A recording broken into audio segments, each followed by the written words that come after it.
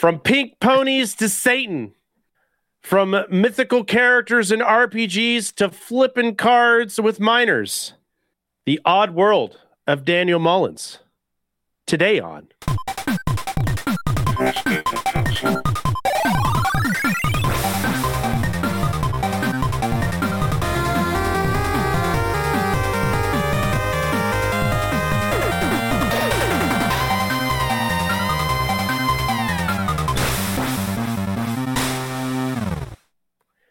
Guys, welcome to an extremely late episode.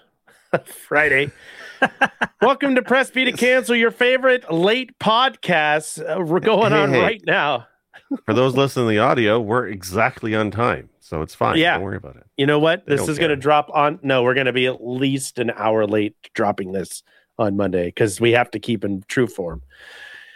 Guys, thank you so much for coming out. I am your host this evening. I am the one that caused everybody to be late, so I apologize. Thank you so much for hanging out. I appreciate it. Today, I am not alone. As usual, I have two of my favorite people that I know out there.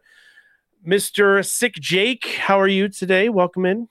Good. I'm glad it's a Friday, and I'm really excited to talk about today's topic and Daniel Mullins games. They're just something I found into recently, and they are so fantastic. So can't wait. They are. You know what? Well, you know what else would be fantastic if you had a better mic to talk into. Werewolf. Thank you. Can't do this inside jokes, Chard. They're just going to not inside anymore. That shit is so outside. It looks like I am disappointed. I am disappointed that Jake is not running this from his Steam Deck. We're going to be talking about the Steam Deck today, too, because we are going to be talking about Daniel Mullins. Now, Daniel Mullins, his team or himself, I don't know exactly. I don't think it's just him, but I got to tell you, the man that created this, Daniel Mullins, has created at least 3 games that I am aware of that we're going to talk about tonight. We've all kind of played different variations of his game. I discovered his game in a museum, in a pop culture museum here in Seattle, and fell in love with it. Like you guys joke about it. It's the truth. I was in. They had an 8-bit or a video game expose going on at the time, and I stumbled upon Pony Island in this museum, and I played it for maybe 15 minutes. I had no idea what was going on, but I was so excited when I played it that I had to come home, and I found it on Steam and I purchased it. In this game, as we will discover throughout this episode, Daniel Mullins doesn't just make a game, he makes a fucking adventure. Sorry, YouTube.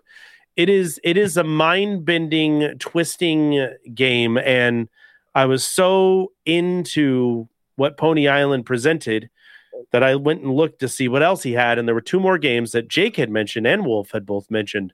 One called Inscription that these guys both played, and Jake mentioned it was a card game, so I was automatically out.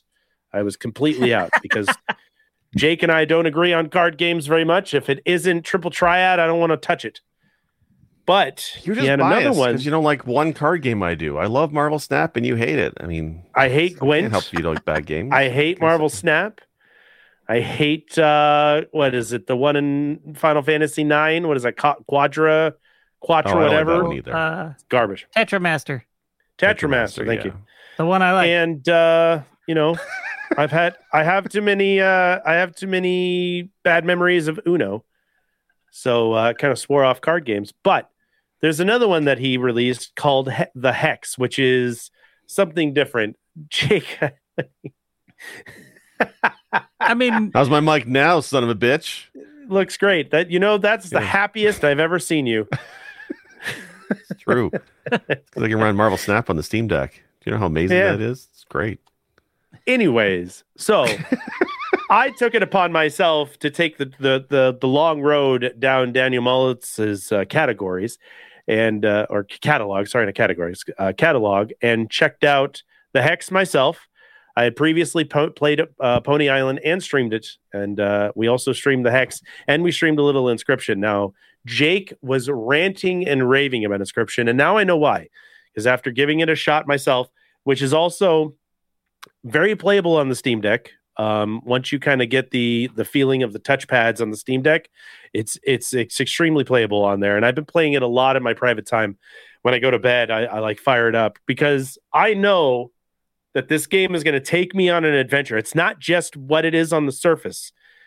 What Daniel Mullins does is he takes what seemingly seems like such a simple, surfacey game, especially in Inscription, when you're just playing card games. And I kept asking these guys, hey, how close am I to the end? And both of them were like, keep going, man. Just keep going. Just keep going. We don't want to spoil anything for you. You're close, but keep going. And I wasn't close. I wasn't even near the end that I thought I was going to be at. We didn't want to spoil things, but we should start in order and start with Pony Island. Yeah, absolutely. Because that's the video I have queued up. So perfect. All right. Well, save Inscription for last, if you don't mind. Let's fine. We'll save the best for last. So let's go ahead and we'll take a walk back into the path of Pony Island. Pony Island is a game that appears to be a simple side-scrolling pony game where you are just trying to jump over fences. That's a genre, right? It's like that should be a category for the Game Awards. Best pony game. I mean, that's what we should do. That's it. It is. It is. I mean, it's a side-scrolling jumping game. Yeah. And it's so simplistic and so simple that you're like, why is this even a thing? But as you play it, you come to find out, spoiler alert. Here's the thing. There's so much to these games that I worry about spoilers for a lot of people who want to try these games out.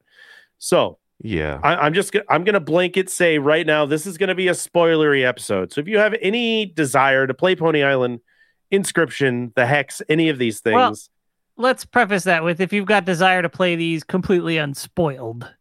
Yeah. Fair. And I'm not going to give away any hints or anything that will ruin the ending for the game or cheat you through some things. But the games Pony Island turns into basically a welcome to the game type game. If anybody's played Welcome to the Game, it's a hacking game, and the devil is trying to take your soul through this video game, and you're trying to save your soul by playing this video game.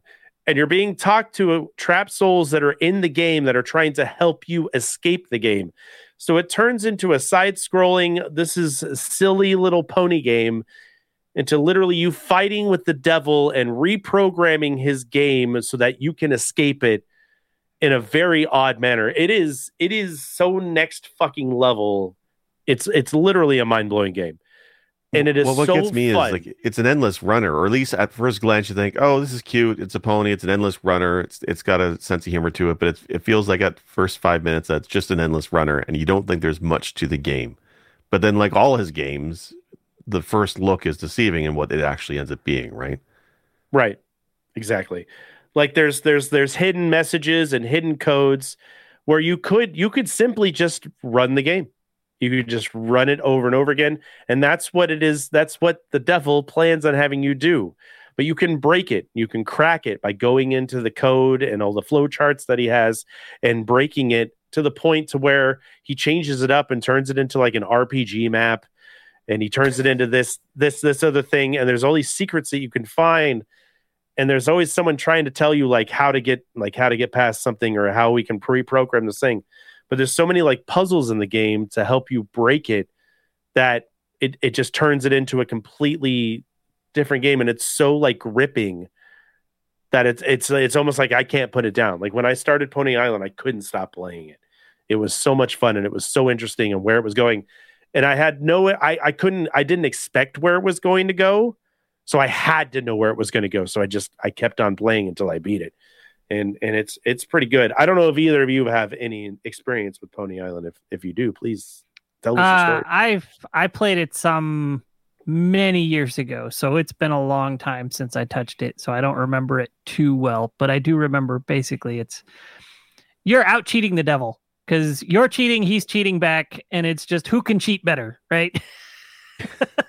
It's nothing better when the devil calls you a cheater. That's one of my favorite things is when you break one of the games and you give your pony lasers to fight off the devil heads that he keeps throwing at you, and he keeps saying you're cheating and not making this fun for me anymore. Essentially, and it's like yeah, you're trying to take my soul, man. Of course, I'm trying to get the hell out of this. So, and it just keeps going. It just keeps evolving and de-evolving and breaking and coming back. And there's a point where he's like, I didn't plan for any of this. I didn't write any code for this. You have to go do something else so that I can do this thing here. So you got to play with this, and then you could come back and play the game, and we can get back to where we are.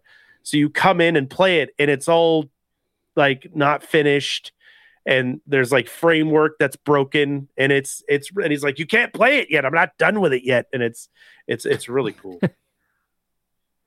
Yeah, this is pretty wild. I heard about this game. I think I just finished Frog Fractions, and Frog Fractions is kind of similar in this idea where it's a game that is not what you think it is in the first 5 minutes. You have to kind of dive deep into it. And after loving the twist in Frog Fractions, I was looking for other games like this, and somebody told me to check out Pony Island. And when I first started it up, I'm like, well, this is crap. And then you realize the dialogue and then the devil spin on it, and you realize, okay, this is not just a flash game of an endless runner. There's actually more to this. There's like a mobile game where you're a unicorn or something, and it's an endless runner. I'm trying to remember the name of it. It has that song by Erasure playing constantly. It's a fun little game, and that's what this reminded me of. I can't remember the hell the name of that mobile game is, but that's what I thought this was. And then it gets weird, and the weird stuff is compelling, and it really sucks you in.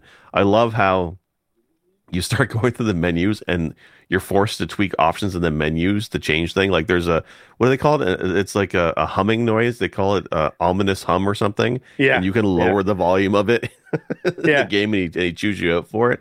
It's just a wild sense of humor for this game. It's pretty amazing. Yeah, I love this. It's surprisingly dark. Thinking of was Robot Unicorn Attack, by the way. I googled it. That's the one. Yeah, I think that was an Adult Swim game, I think. But yes, that's the one. That sounds right. Yeah, I just like and navigating like the main menu stuff to get things unlocked and to see your way around stuff it's really clever because there's things hidden and stuff that you can't see. They got the 0 and 1 codes where there's certain things written in here. There's a section here that you're showing on the video where you're trying to click on the pony lasers to give yourself pony lasers to fight, again, the cheating thing. So you have to crack the code to make the screen bigger so you can actually click on the highlight because he keeps moving it every time your cursor tries to get on it. And when you get it to the actual size of your screen and you can click it, that's when it says, a cheater, you're a cheater. How did you get into this? You can't be in here. Well, I'll let you play it this way anyways, but it doesn't matter. I'm still going to steer your soul. Like, there's all this dialogue that goes with the game, and it is just riveting. I love this game. Yeah, and I'm going to say too about the guy who created this, Daniel Mullins. This game was pretty impactful. It kind of flew under my radar. I had heard about it, but I never really dived into it. But it was impactful enough that the guy who created this game, he ended up on Forbes 30 under 30 list, which is a pretty prestigious list. Yeah, I just found that out today. So because his profile on that site was basically talking about him and mentions he's got a new game coming out called The Hex. So this was before The Hex he made that list. And like outside of this, I don't know if he's done anything else. So that's pretty an awesome achievement that this is your first game. You get that much attention and notice and that you're on Forbes list. That's pretty awesome. Right. Seriously. I mean, it's super clever. Like even Pony Island, even the Hex. I mean, the Hex itself, it's a different kind of feel, but it's still super clever. And then Inscription, when we get into that, we'll talk into that in more detail. He's already kind of coined it, maybe possibly a game of the year candidate. I mean, it's old. It's a couple years old, Spoilers. But like in that sense, like that's how good it is. Like He hasn't made it that or named it that. He's just saying. And I went, I don't know. But even I like it. And I don't like card games, but there's so much to it that it's so much deeper than it is. But we can definitely dive into the Hex too, because the Hex is also a completely different like feel to the game. So the Hex we should talk about because I played Pony Island and I played Inscription, of course, but I've not played the Hex. I only watched you play a little bit of it, so I'm not sure if Wolf you've played this one more or if it's just Chard. I have not played the Hex, but I watched Chard playing it last week. This is a super clever game. It just has all those video game tropes for different genres throughout the thing. So the concept is you show up in this bar, right? And there's a barkeeper that says, there's going to be a murder here. help me solve this murder. Like it's predetermined. Someone here is going to get murdered. Help me solve the murder, right? So you start out as a character that's in a side-scrolling platforming game. And at some point, you flash back to this character like being basically Sonic or Mario, but he's a big name character in this game. So you get knocked out, or you focus yourself into something else, and the character's in the game again and he's playing it. And they're all owned by this one game company. And as you're playing the game, you're jumping and you're grabbing bubbles and you're doing all this shit like you would do in a platformer. And as the game progresses, it gets worse. Like the game turns bad. And while you're playing it, the game actually pulls friends from your Steam profile to put up what's the word I'm thinking of? Reviews of this game while you're playing it. So, Jake, you're a friend of my Steam profile. You wrote a review in the game that said, I love this game. This is so much fun collecting bubbles and doing blank. And then it pops up again, and your character is walking across the reviews. And as the game continues, it's like, this is now like the sequel to the game. Or this has now been bought up by somebody else and we're adding all this extra shit to the game. The reviews get worse. Like they start popping up being like, it's not as good as the first one, or the remake is crap. This port is terrible. And it's taking people that are in your Steam profile and actually writing these reviews. That's on brand, character, yeah. It's super, and it's perfect because some of the stuff they said that you wrote, I was like, I think Jake actually wrote that. But as you progress, it changes characters that are in this bar, and you play these other characters. And there's like a fighting game character where you have to actually fight. There's an RPG character where she goes into her RPG game.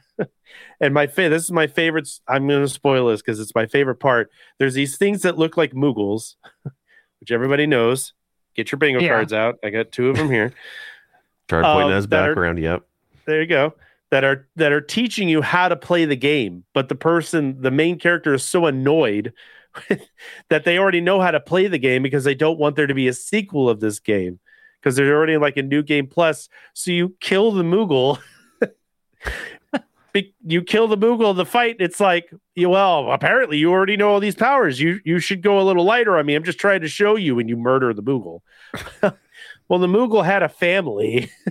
And that family shows up later in the game in a different game. It turns into like an overhead like shooter game, like Helldivers or something like that. It does all these aspects. There's a section of it where you're showing the old man walking around. He does like a Fallout type version of the game where it's like a post-apocalyptic thing. It's like a Fallout tactical RPG.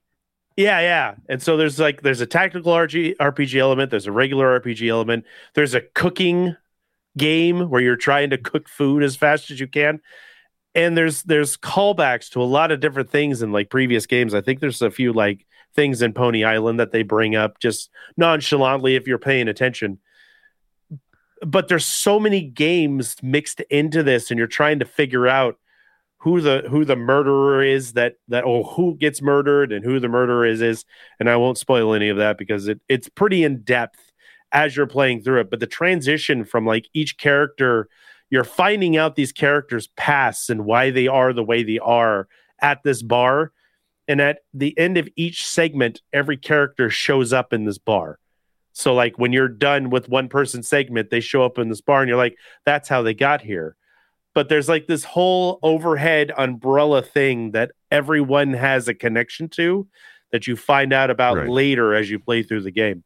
And the twist isn't as twisty as I'd say Pony Island at the end of the hex, but just playing it in general of like going from the platform jumper to the Helldivers overhead gun game and the RPG elements and all the jokes inside. There's like, you got to bring the Sphinx some onks in the desert in the RPG section. And they're like, there's a hacked version of onks where you can get as many as you want. And he goes, don't bring me broken onks. I'll know they're broken. I'll know they're hacked. But you still go get them anyways. And you show up with them. He goes, these all look good. And then later he pops up and he goes, "You're the guy that brought me the broken onks." And then you fight him later. It's just got all this, like, a lot of connectivity throughout the game where old bosses show up and while you're playing a different game, and it's on par with like bad ports that we talk about a lot in this show. Right. And people just bringing shit in that shouldn't be brought into games. They cover all of that, and it's hilarious. The whole gameplay is super funny. I didn't realize there was that many genres in it. Like, I think I did watch a little bit of you play it, but I think I watched you do the tactics side only. I didn't see the shooting part at all. Mm-hmm. The very end has like kind of an overhead thing. Yeah. Okay. I saw both the tactical RPG and the shooter part. And that was just it's already a really huge transition in gameplay styles. And I was like, whoa. It's worth it. And I think these games are both Pony Island and the Hex are like they're cheap. $4. Yeah. They're super cheap on Steam and they're absolutely entertaining. And I think they've got a lot of really good replay value on both of them. These are the two that I know fairly well. Covering these two. Now all of us have played Inscription, so we'll probably be able to do a much deeper dive into this kind of game. Yeah. So I took the video for the Hex down because I was getting toward the ending. I didn't want to spoil the ending in the video because I was skipping through trying to get gameplay examples, but I didn't want to spoil it. The Hex is really cool. I love how it's like 6 different characters in a bar, but each has their own backstory and their own unique gameplay. That's really interesting. I need to play this one. I never gave it a shot. I thought it wasn't as good as Pony Island when I watched you play it, but I didn't watch enough of it clearly because I think I would totally dig this game for sure. It's cheesy and hokey, but that's like the intent. Like it is designed to be, again, on surface area, you're looking at it, you're like, this looks like, I don't know. And then as you play it, everybody's story is so good. And the way, like I said, the way Pony Island did the same thing where you're fighting one of the demon files, and it's asking you questions, and it will pull up. So it pulled up my DM and have one of my friends DM me stuff while it's trying to ask me a question because it says, "Don't take your eyes off of me, or you're going to miss the answer." And I literally thought that somebody was DMing me that I hadn't spoken to. I was like, why the fuck is that guy sending me DMs? I was like, oh, it's the game doing that. So I take my eyes off the game. So there's a lot of really clever Steam elements that he mixed in with it, that he does the same thing in the Hex, where it's, like I said, Wolf is writing a review about how much he loves the RPG version of the game, and the character in the game hates it so much that she actually works with the villain to have the game fail so they don't make anymore because she doesn't want to be in the game anymore. Like it's this really weird spin on stuff. It's really, really cool. Would absolutely recommend the Hex to anybody else out there. Yeah, these are games that I figured out how I played Pony Island is on Daniel Mullins' website. He's got a web browser version. Okay. So that's how I played it. So it wasn't the full experience that's on the Steam version because apparently Pony Island and Inscription were both Ludum Dare projects before they were the full games that they became. So that's how I played Pony Island originally. So for those who don't know what that is, Ludum Dare is like a game, not a competition, but kind of like a personal game challenge you do in groups with other folks. And usually you have 48 hours to kind of just get work done and make a game concept or prototype. And it looks like he's been a big fan of those. But on his website, there's like, if you include Sacrifices Must Be Made, which is Inscription's, Ludum Dare entry, and then the Pony Island Ludum Dare version, there's 17 web browser games on his website to play. And I bet they're all freaking amazing. They're probably all super wild in this way, Right. And it wouldn't surprise me if what's the Hex? It wouldn't surprise me if the Hex pulled from some of these other games that are on here. Yeah. And actually, it's funny. He did a claim your free Bit Buddy thing last year at some point where, those desktop pets that used to be a huge thing. Yeah. Like the gorilla. Yeah. Yeah. It's like that. But if you ever close the app, your BitBuddy dies permanently. And so if you reopen it later, so if you turn off your computer, like once you turn off your computer or do a restart or whatever, and you reopen it, your BitBuddy's just dead. That's and so that's you can mess with the BitBuddy because your BitBuddy is completely aware that if the app ever closes, he dies. And my kid was the one who found this one and wanted to install it. And so awesome. I'm recognizing it now here. I'm like, oh, he did that. That totally checks out. That just definitely checks out. There's a lot of connection too between the hex and inscription that neither of you guys will probably catch, where they actually drop the characters' games from the hex in inscription. So while you guys are doing the different, things in the game, they have dropped the names of, like, the RPG is brought up at least once or twice in inscription later on, and I had a great laugh about that. I was like, this motherfucker brought this thing back in there, because that was my favorite part of the game, was the RPG element of the hex. Yeah, so he cool. Kind of does a couple of things, I guess, through all three games. There's a couple of things that are common. I guess one is that it's always based around some kind of video game gone wrong or cursed in some way, right? Pony Island was a cursed arcade machine. The hex is like a cursed video game, and then Inscription is a whole thing we'll get to. So I like that. I also like how he kind of goes outside the box for a lot of this stuff. Like, it seems like either he's pulling, your screenshots or your friends list from Steam, or Inscription has an internet component to it. I like how he's bending the rules of what the app does to kind of get outside of it and have that external thing. It's interesting. The closest I've seen to something like this is like Tunic, with the whole ARG thing that's part of Tunic and the language and whatnot. How it's the game outside of the game components are really interesting, and I love that stuff. So I'm glad that Hex has some of that, and that's really cool. I love the review part of it. You mentioned I gotta have to check that out. The fact that it's pulling your Steam friends and having fake reviews is funny as hell. It's very clever. Every aspect that he adds to the game just adds more and more cleverness as he goes. And it feels like, since we're going to bleed into Inscription now, it feels like Inscription is, I wouldn't say his magnum opus, but it is his best game that he's done out of all the three that I've played from Steam. This one has the most thought into it. It is very well thought out. It's a great puzzler, and it when you think it's over, when you think it's done, it's definitely not. Yeah. And I think that's one of the things I liked about him. So for Inscription, which is great, you can definitely tell he's at this point in his game career. He now hires some help. He's had some help in the music and the graphic department.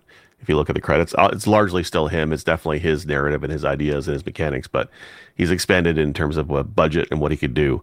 And it's a very polished looking game, to the point where when I was playing Inscription, I didn't realize this was the guy who did Pony Island until I was a good chunk of the way into the game, and I'm like, this is so weird. It was wild. And when I looked up online, I'm like, oh, he did Pony Island. No wonder it's weird. But this is another game where it's definitely deceiving, because when I grabbed on the Switch because it was on sale. I think it was like $20, and I really wanted to play like a card game. And I heard a lot of good things about Inscription when it came out a couple of years ago. It was on my list. But I played, played the Slay the Spire, and I played Monster Train quite a bit last year, so I wasn't really into doing another card game, so I kind of dismissed it. But I'm sitting on my Switch, it's on sale. You know what? I want to play it. I want to play a nice card game. And it also says it's like a roguelike elements to it. So roguelike card game, I'm in.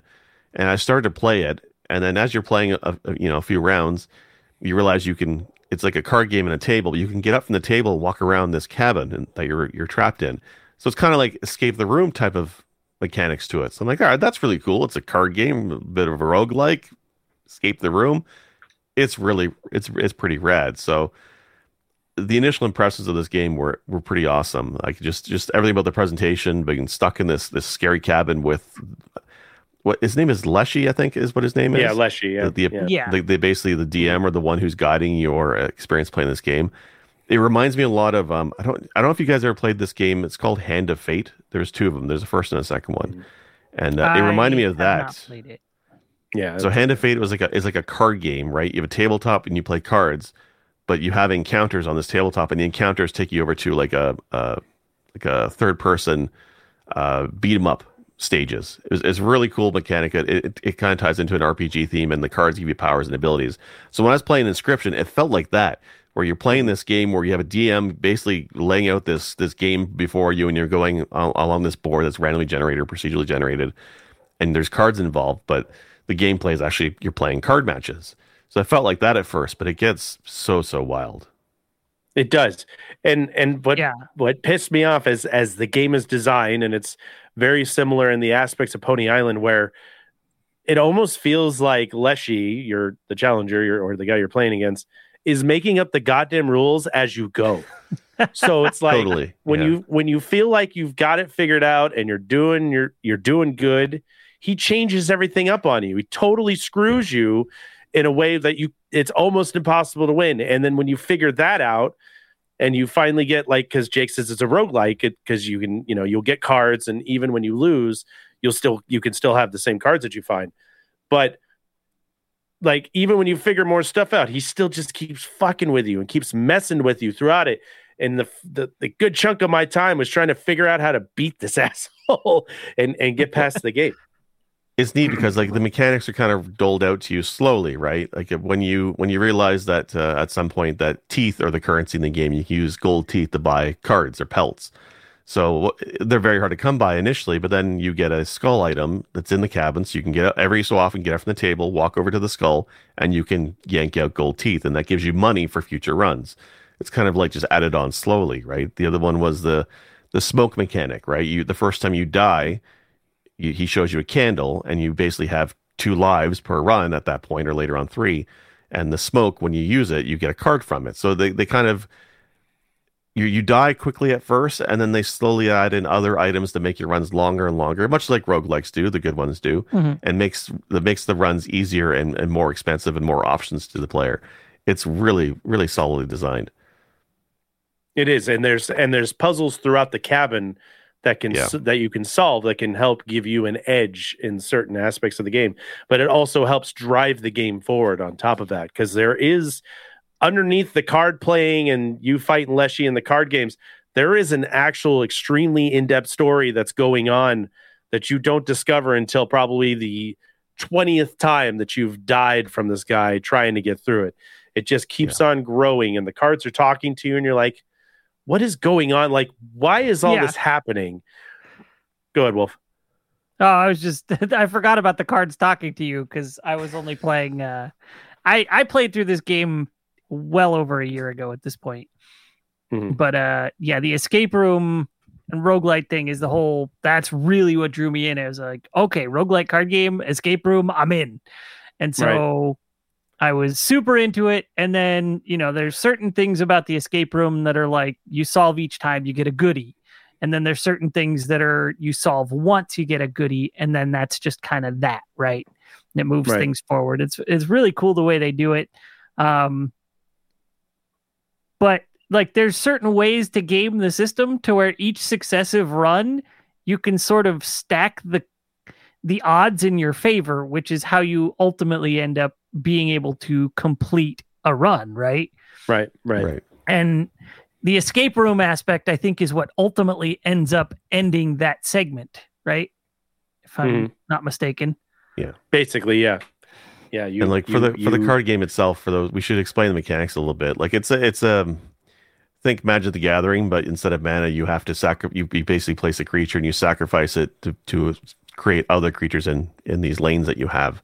And the default creature you have that is free is a squirrel, right?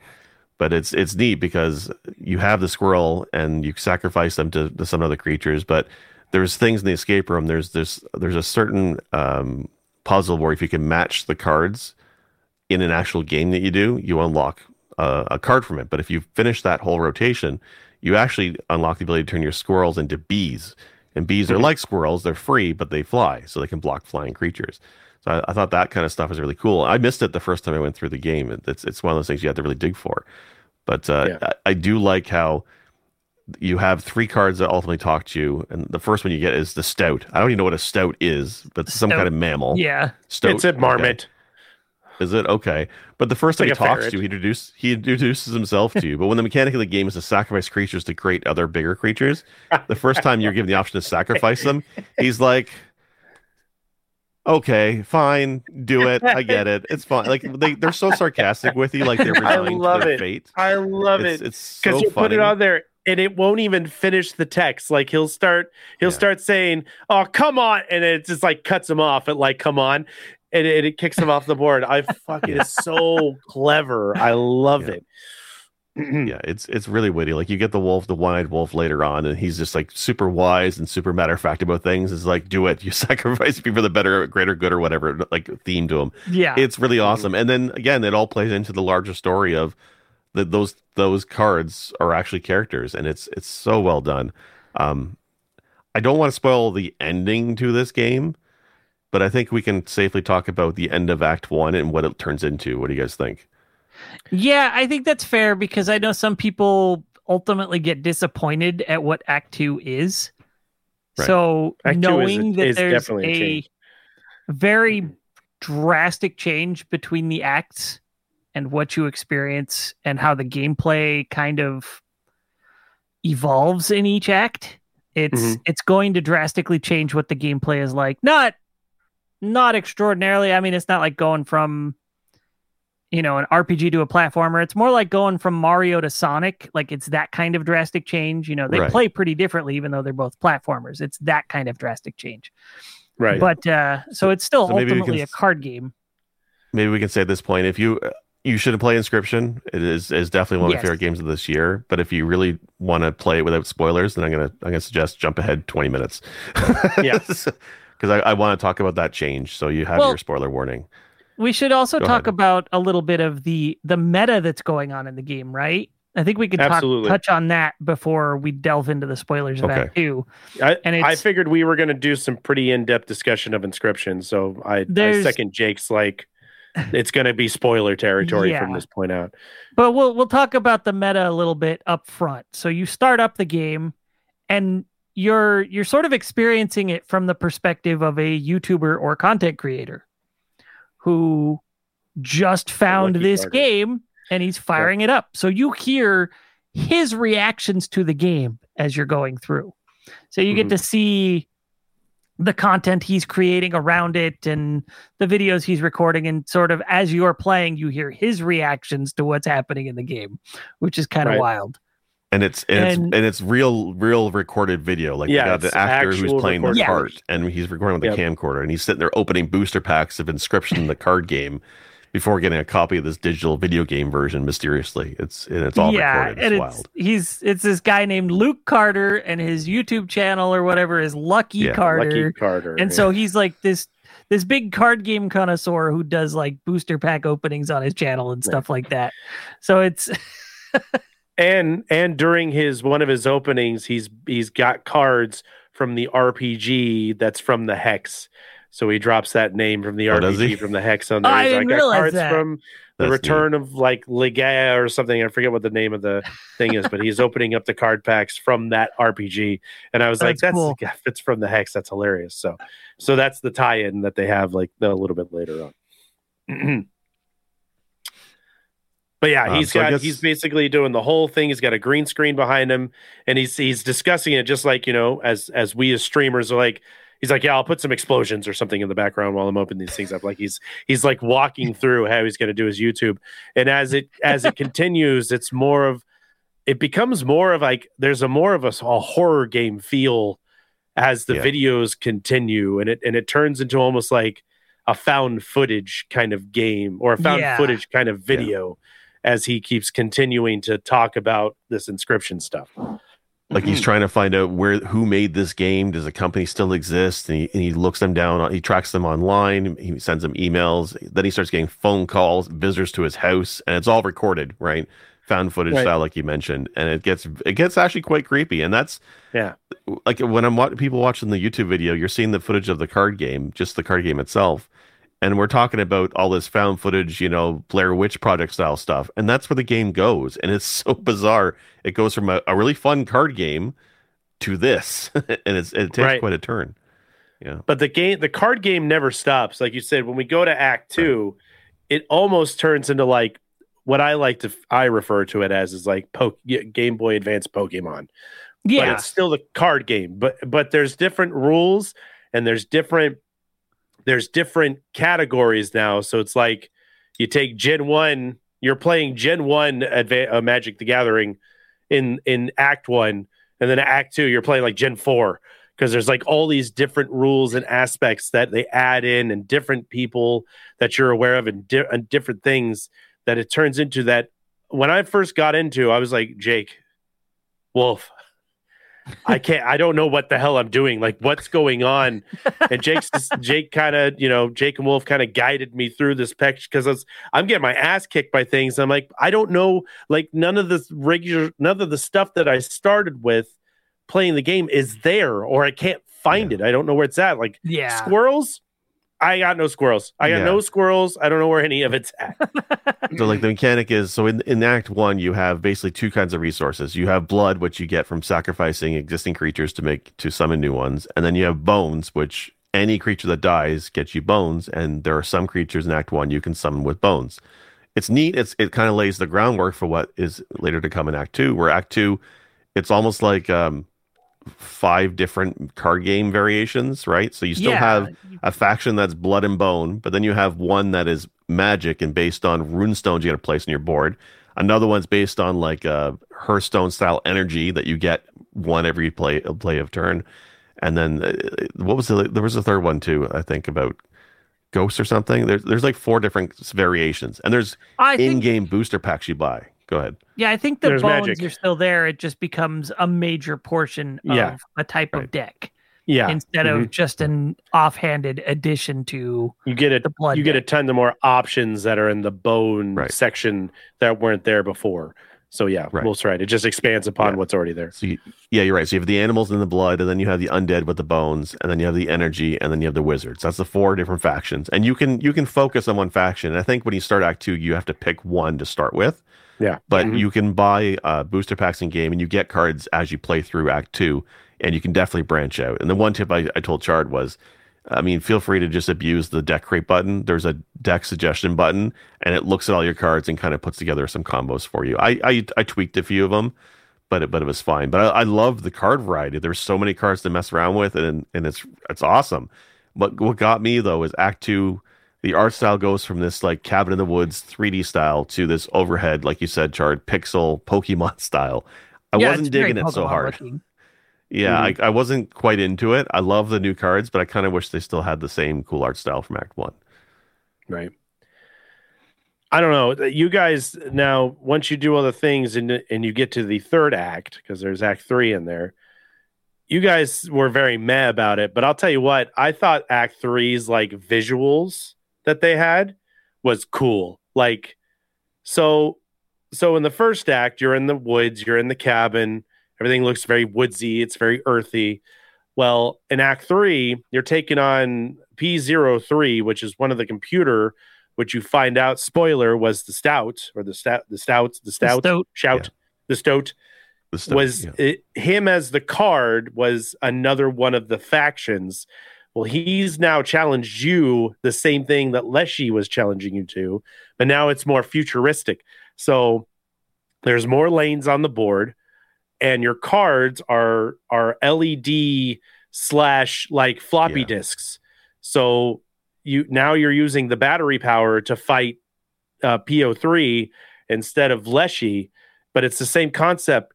And where you guys got lost on it, you said Dark Souls, and I laughed because it's very, very true. When you lose, you're reset on the map, and you have to start like wherever your last bonfire or save point or midpoint was. Yeah, Act 3 goes very heavy on a sort of RPG exploration mode, where Act 2 doesn't feel like you get very punished. Act 3 is like you lose and you get sent way back. Yeah, and you go back. Depending on if you leave an area, the enemies can respawn, but at least it warns you about that. It's like, hey, the things you've killed will respawn if you go this way. Okay, fine, I'll wait. But if you do clear an area and go to a midsection, it clears everything out. So if you go back for like if you're in that midsection and you want to go back to the area you were just at, they clear it. There's no fights. It's all clear, so you can go back and forth to explore things if you missed anything earlier on. I think what Act 3 lost for me that Act 1 had, whereas the fact that Act 3 is a very linear sort of RPG experience, whereas Act 1 was roguelite, Mm-hmm. Mm-hmm. And then, fortunately, Act 3 also brought back the escape room aspect. Yep. So it had that to it, but it was a lot more... it's a much more subtle escape room that's harder to find solutions to things. Yeah. Yeah, there's some things I didn't quite understand. I think there's a one particular puzzle you have to spin it around and click a button and timing. I didn't want to spoil it, but there's a timing aspect to it I did not get until I had to look that one puzzle up, and that it was very obscure. I think for me the big difference is the card game aspect. The cards are not as powerful as in Act 1. Act 1 and even Act 2, the trick to those acts was to find a combination that you can exploit. And the game actively encourages you to break the rules and exploit where possible. Yeah. And like in Act 1, the big one for me was you have your squirrel cards, and there's totems you can unlock in the game. And one of the totem combinations basically means when you sacrifice a squirrel, it goes back to your hand or something. So it basically lets you get infinite blood. Right, that I got the 3-blood one. That's my favorite. Yeah, with certain creatures, I exploited that, and I breezed through Act 1 once I eventually got that combo, but I had to play many different rounds. Act 2, very similar. I think I had a combination with bone creatures, where I was just feeding bones. One generates bones, another one destroys itself, and I kind of got a combo going, and I broke Act 2, and I beat Act 2, and it kind of encouraged you to do those combos. Act 3... you're using energy based cards, and some of them are ranged so that they don't necessarily attack in their lane. They can attack any direction you want, but they only do like 1 damage. And some of the enemies that are coming down at you can be pretty devastating if you don't block them. And when you block them once, your guy dies, and you have to keep playing cards. And trying to feed enough cards without running out was very tricky. So I had a hard time with Act 3's combat, and I also didn't care for the overhead roguelike elements. And honestly, maybe it's just because at that point, I think I had put 20 hours into the game. I liked the game a lot, but once I got to Act 3, I was kind of like, is this it? Is this the final twist? Am I good now? I really love this game, but I'm kind of ready to finish it. And it kept going, I think. There is a card that you get from Act 2 that you can carry over into Act 3, and you can break it in Act 2, and it comes to you broken in Act 3. And you can wreck house with it if you do the right thing with it. It's one that dies and gets stronger every time it dies. I guess we're in spoiler territory. Right? You can take the Ouroboros. Yeah, you can get that in Act 1, actually. Yeah, and you can get it. And the power level carries over to Act 3? Every time you die, the power level levels up, right? So you can go to the sparring thing in the Mage's Tower and have it die, and it will carry over that power until Act 3, but you have to find the card. You have to find the card in the escape room to get it, and it's in a familiar location. That's where he goes. This place glitches out sometimes, and some of Leshy's crap shows up in here, and it's hidden within that. You just have to unlock it to get it out. Huh. I was dumb and didn't break the card. I just bought it because I didn't think about it, and then I read about it because I was like, how do you, like you guys said, you just got to look some of the shit up. And I went, fuck, I could have done all this damage in Act 2 and brought this thing with you, and then you could just own the board with it. Dude, there are people who, like, massively unbalanced the card in Act 1 to where you can, like, one-shot the moon. Yep. Yep. Well, the other aspect that was really cool was there's a bit of an internet connection in the game. In Act 1, when you die, you create a death card. You basically, you get to pick, I think it's like the power from one card, the ability from another one, and the life from another card. And you can make these custom cards. And the idea is like Leshy's collecting people's souls and capturing them in cards, right? And that's those talking cards. He captures them the same way. But that aspect carries over into Act 3. I think they even show up in Act 2 to a degree, but all those cards that you generate, also cards that other players generate, kind of go into a pool, and they can randomly show up in your game. In Act 3, they show up as bounty hunters, and they're usually quite overpowered, but those are player-made cards. But there's one boss battle in Act 3 that we have to talk about. I don't know if you guys remember, but it's the one that connects to the internet. And there's actually a sequence, a step in that fight. I think it's round 2, where you make a card on the fly, and it takes that card and it sends it online to somebody else playing Inscription, and you've got to wait for that other player. And if they beat their round 1 against that boss with your card, you win round 2. And if you don't, you basically get punished in your game. That's a trip. So that I didn't concept, get to that part yet. That's it's sick. really awesome. So when I play on the Switch, I had the Switch turn. I had because my daughter has a Switch, so sometimes I play with mine in airplane mode so she can play at the same time. So the first couple times I tried that boss, I didn't have internet turned on, and I was just getting shitty cards. And it's like, oh, I can't connect to the internet. I thought that was just a gag. But when Right. she was done for the night, and I turned the internet back on just casually, and I tried the boss again, and it's just like downloading up a card or uploading your card, waiting. They're still fighting. They're winning. Like, it has commentary every couple seconds until eventually you get That's that so ruling. cool. And I didn't realize at first it was literally I did someone not else is playing realize that Inscription at was- the same time. That Yeah. is so Yeah. cool. It's God really damn it, awesome. I love this guy's work. This guy's work is so good. It's so clever. Yeah, it's that out of the game meta stuff I just love. Right. And he's done it in all 3 games, right? Whether he's pulling your Right. Steam friends list or or fake reviews with people's names on it, or connecting to the internet, is just wild stuff.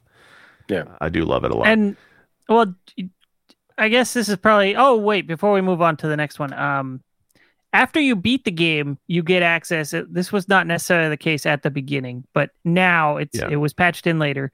Now, when you beat the game, you get access to what is referred to as Casey's Mod. And in Casey's Mod, it lets you actually go back and play a proper roguelite version of Act 1. And it actually ramps up the difficulty as you do it, because you have to choose handicaps that, make you weaker in some way. And you Right. have to meet a certain point threshold to play that tier. That's crazy. Yeah, it's neat because I think people, when they beat Inscription or as they're playing through Inscription, they got past the first act, they're kind of like, I just really liked Act 1. I just wanted to play the card game. The rest of it's really cool, but can I just play the card game? And at launch, you couldn't do that after you hit a certain point. But now with Casey's Mod, you can go back and play Act 1 as wherever you want. But there's tweaks to it balance-wise. Like that exploiting the squirrels thing, that was taken out. I think there's a few other things that are changed around. The maps, the bosses are in random order now. So it's more gamified. I do appreciate how Casey's Mod lets you go back to Act 1 and just play Inscription as that card roguelike game that you thought originally it was. I love how that's a thing in this game, and it's really well done. Yeah. And Yeah, I found that I suck at it because I haven't played the game in like a year. So I went to try and play Casey's Mod this week, and oh boy, I lost a lot. Not good anymore. But I also found that my save file, for whatever reason, it wasn't kept. And I found that I'm not the only person that's happened to. It doesn't seem like it's an issue anymore, but for people who stopped playing a long time ago and came back to play, I guess it wasn't syncing to the cloud or something a while back. And so I lost weird. my file. So I had beaten the game and my file was just gone because I had uninstalled it after I beat it. Apparently it didn't sync to the cloud at the time. But now, for whatever reason, my cloud sync file would not swap over to my Steam Deck. For I did notice reason, when I streamed it, the videos that you guys were watching, what I did on my Steam Deck also didn't transfer over to my PC. So, and I've been playing a majority of it on my Steam Deck versus the PC. So there's some kind of connection issue. There has to be, because I was further than this the last time I played it. And I just played it and said, fine, whatever, fuck it, it's cool. But when I went back to my Steam Deck, it was where I left off. So I don't know. yeah, it I seems wonder to have a how big different save file repository there for that. Mhm. How big are the save files to this game? Because the only time I've had issues like that with Steam's online cloud saving is when the files of the saves themselves is big. So maybe with all the unlocks and the cards, they're pretty large. My save file that I was trying to transfer over, because I found that there's a hidden way in the game to actually get access to Casey's Mod and all that pretty quickly instead of having to play through the whole game. It was a 44 kilobyte file that was not transferring over. So it is not a file size issue. It should not be syncing. There shouldn't be issues with syncing. That's weird. No. Yeah, mine always was says not it's up to going to date my when I Steam fired Deck. it up. So very bizarre. Okay. Very bizarre connection. So I do want to, I guess that's a good point to jump into his next game, which is Pony Island 2. Jake made me watch the trailer for this today. Yeah, Pony Island 2 Panda Circus. Oh, I can't wait. Honestly, this looks like it pulls from stuff he did in Pony Island 1, stuff he did in the Hex, and stuff he did in Inscription. Yep. It's got its hand in all of that, and it looks super cool. Yep. Yeah. I'm very excited. I think it comes out this year too. I'm pretty excited about its release. Next year. So he did the smart move with his trailer. At the end of the trailer, the year kind of glitches between 2004 or 2024, 25, 26. So because I mean it's done when it's done. Like he has no reason to rush this game out, especially the games he makes. I mean, Inscription came out in 2021, so he's been working on this for a few years, but I don't think he needs to rush it. But I love how the trailer starts with an art style that reminds me of Inscription, but then it definitely has side elements of other game styles like the Hex and just everything amalgamated together. And like it has, what's his name? ProZD is that voice actor YouTuber? That's pretty funny. He looks like he's in the game as well as a character. Just wild to see. We need to link up with this guy and get the press to cancel on Pony Island too. I do want to mention, so with stuff that happens in these games, it kind of makes me think of this game, not Daniel Mullins, but it's a game called Lose Lose that came out in 2009. And this is a weird game, and I know we're on a bit of a tangent, but it's got a meta aspect to it. So I'll give you the Google shorthand description here from the website. Lose Lose is a video game with real life consequences. So each alien in the game is created based on a random file on your computer. If the player kills the alien, the file it is based on is deleted. Oh, shit. That's messed up. If the player's ship is destroyed, the game itself is deleted. That's crazy. So you either succeed in the game and delete random files on your computer, or you fail at the game and the game deletes itself. I'm good. It's called Lose. Lose. Yeah, That's funny. I don't need random files being deleted from my computer. I would probably not play this game, but it's an interesting concept, and it sounds in the vein of what Daniel Mullins would do, but I guess a little more sadistic. A little less masochistic, I guess, since you have to. So it's a Mac OS game. I'm reading the reviews or comments. Steven Totilo of Kotaku says, VentureBeat says, calling the game scary, saying that in 3 seconds I had to reinstall Call of Duty 4 in Unreal Tournament and replace several icons. Oh my god! They did horrible in the game. What a concept! I mean, that's like I get nervous about iron mode in some games where it's like you lose a character in a game and that's it, or you lose your save file permanently. That's like the scary enough. Or whatever. Yeah, like that kind of thing. I can't imagine having actual files on my computer deleted. That's funny. Something that probably would not happen today, right? I don't think Steam would ever allow something like that. I don't think this is a game that was ever on Steam, but I do remember hearing about it way back because I was really heavy into following, indie game subreddits and things like that once upon a time. And so I would see and learn about these random games that some of them were in development for a long time and all of a sudden showed up years later on Steam. And I'm like, hey, I remember when that was like being showed off as, what do you think of my game? And this was one of those games that I learned about on that subreddit. Well, you never know. Like some of those games end up being the next Minecraft, right? Like I said in the Minecraft episode, right? I used to see Notch post on the TIG forums back in the day. I used to haunt around those and mess around with a couple things. And hey, look at this voxel thing I've made. I'm like, oh, that's neat. That's cool. Oh, look at Alpha. Sure, I'll check it out. In Java. All right, neat.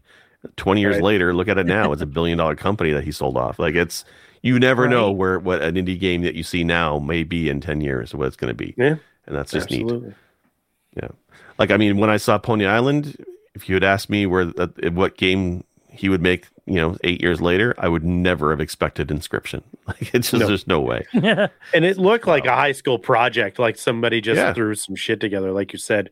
And initially it obviously was, because it was on his website. It was his own little thing that he expanded upon and then sold for it. And again, it's super inexpensive game to purchase to play on Steam. I definitely buy all that stuff to support this guy's work. It's too good. It's too good. It's one of those experience games you have to. I hate talking so much about it because I just want people to experience it for the surprise. But these are the kind of games that are so hard to get people to actually play, like Frog Fractions, and then the other one is Glitter Mitten Grove. I keep telling people you need to play these two games. You really need to play them, and not just play them. Play them. Right. Unlock what's hidden inside. It's worth it. But you show people the Steam page or Glitter Mitten Grove, and they're like, what the hell are you doing? Right? It does not look the same like thing with Pony Island. You look at Pony Island, and you're like, this is horseshit. Literally, this is horseshit. What are you trying to get me to play? And then you play it, you're like, God, it's so much darker than that. You don't look at Pony Island and be like, oh, it's a game about your soul being possessed by the devil. Like, you don't think of it that way. It's such a trip. Sinistar in chat is saying Doki Doki Literature Club is another one people need to play, and that's absolutely true. Because at first glance, I thought it was just a visual novel, and like I've tried those. That's not my thing, but no, Doki Doki Literature Club, it goes places, and it's a visual novel, yes, but it goes places, and it's worth playing and checking out. It's one of those games, right?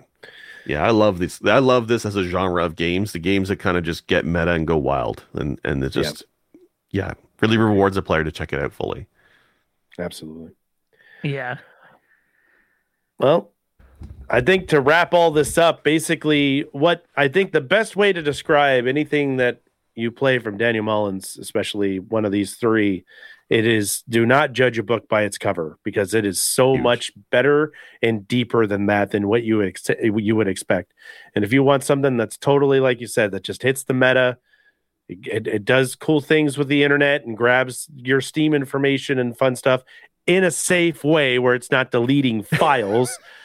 It's really well done. It's the brain capacity that is put into these games. It just takes you places you didn't expect it to go. And even when you describe it to somebody and you play it yourself and see it yourself, you're like, what the fuck? But in a good way. So highly recommend at least these three games to try out. They're very cheap on Steam. They're worth picking up. I even think Inscription's like, it's either $15 or $19. I don't think it's bank breaking. And it's so worth paying. 20. Yeah. The Hex is 10. Pony Island is 5. But they come as a bundle. You can get them as a bundle if you wanted. I would scoop up the bundle if you don't have that them is 20% off the standard price if you bought the bundle. So worth it. Yeah, like all these three games are easily the length of a standard AAA title. Like there's so much gameplay in those. Inscription, I think I easily put in 30 hours in Inscription. Like before I finally got the concept of it, I just kept playing it. Yeah, I had 27 hours when I beat it, I believe. Yep. Yeah. I don't even want to see how many hours, because I'm terrible at card games, and I'm sure it's up there. So, all right, guys. Well, I think this is a great send-off. Go play those games. Check them out. We have been Press B to cancel. Is there anything coming up you guys want to talk about? Yeah, definitely want to shout out a few of us. Actually, four of the 5 of us are going to be guesting on another podcast in a couple of weeks called Superpod Saga. Check us out there. It's run by a gentleman named Aaron. He's hilarious. I love his podcast. We also have a couple of guests planned for Press B as well in the near future. So I'll make sure we'll update on Twitter and on Discord when that happens. We also have some retro coming back. We have a few episodes that are planned that are more retro inspired, because we've been kind of off of 2023 games and more modern stuff lately, but we have retro coming back as well. So we'll keep everybody updated on that.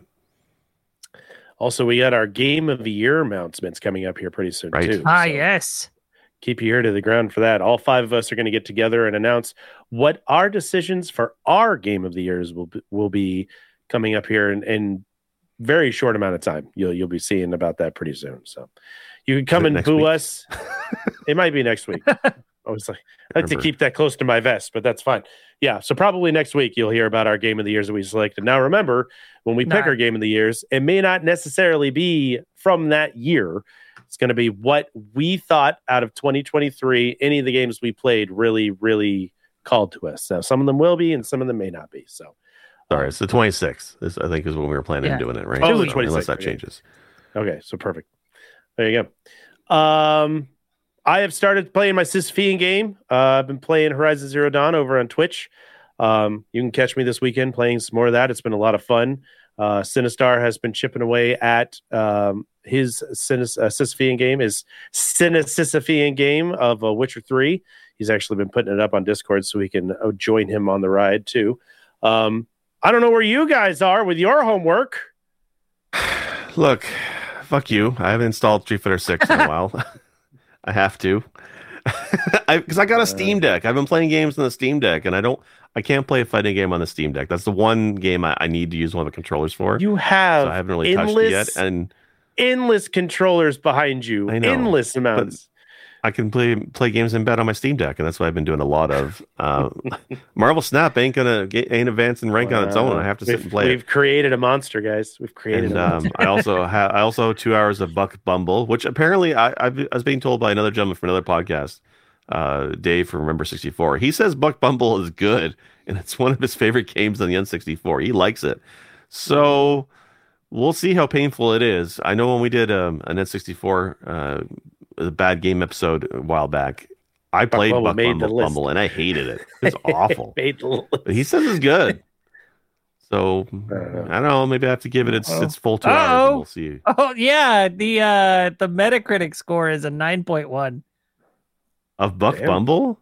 Granted, that's based on 8 ratings, but still, that's really high. That is really high.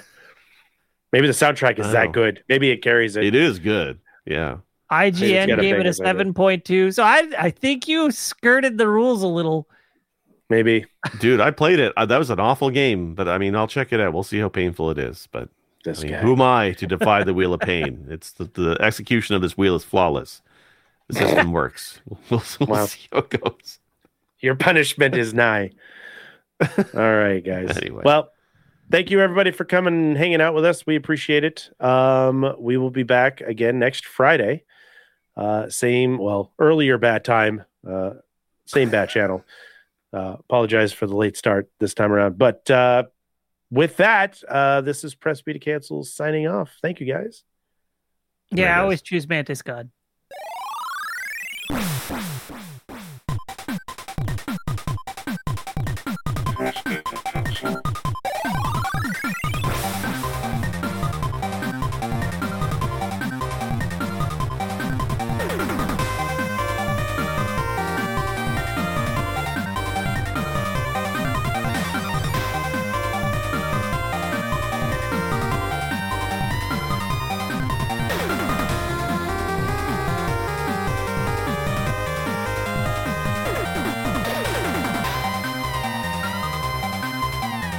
Question.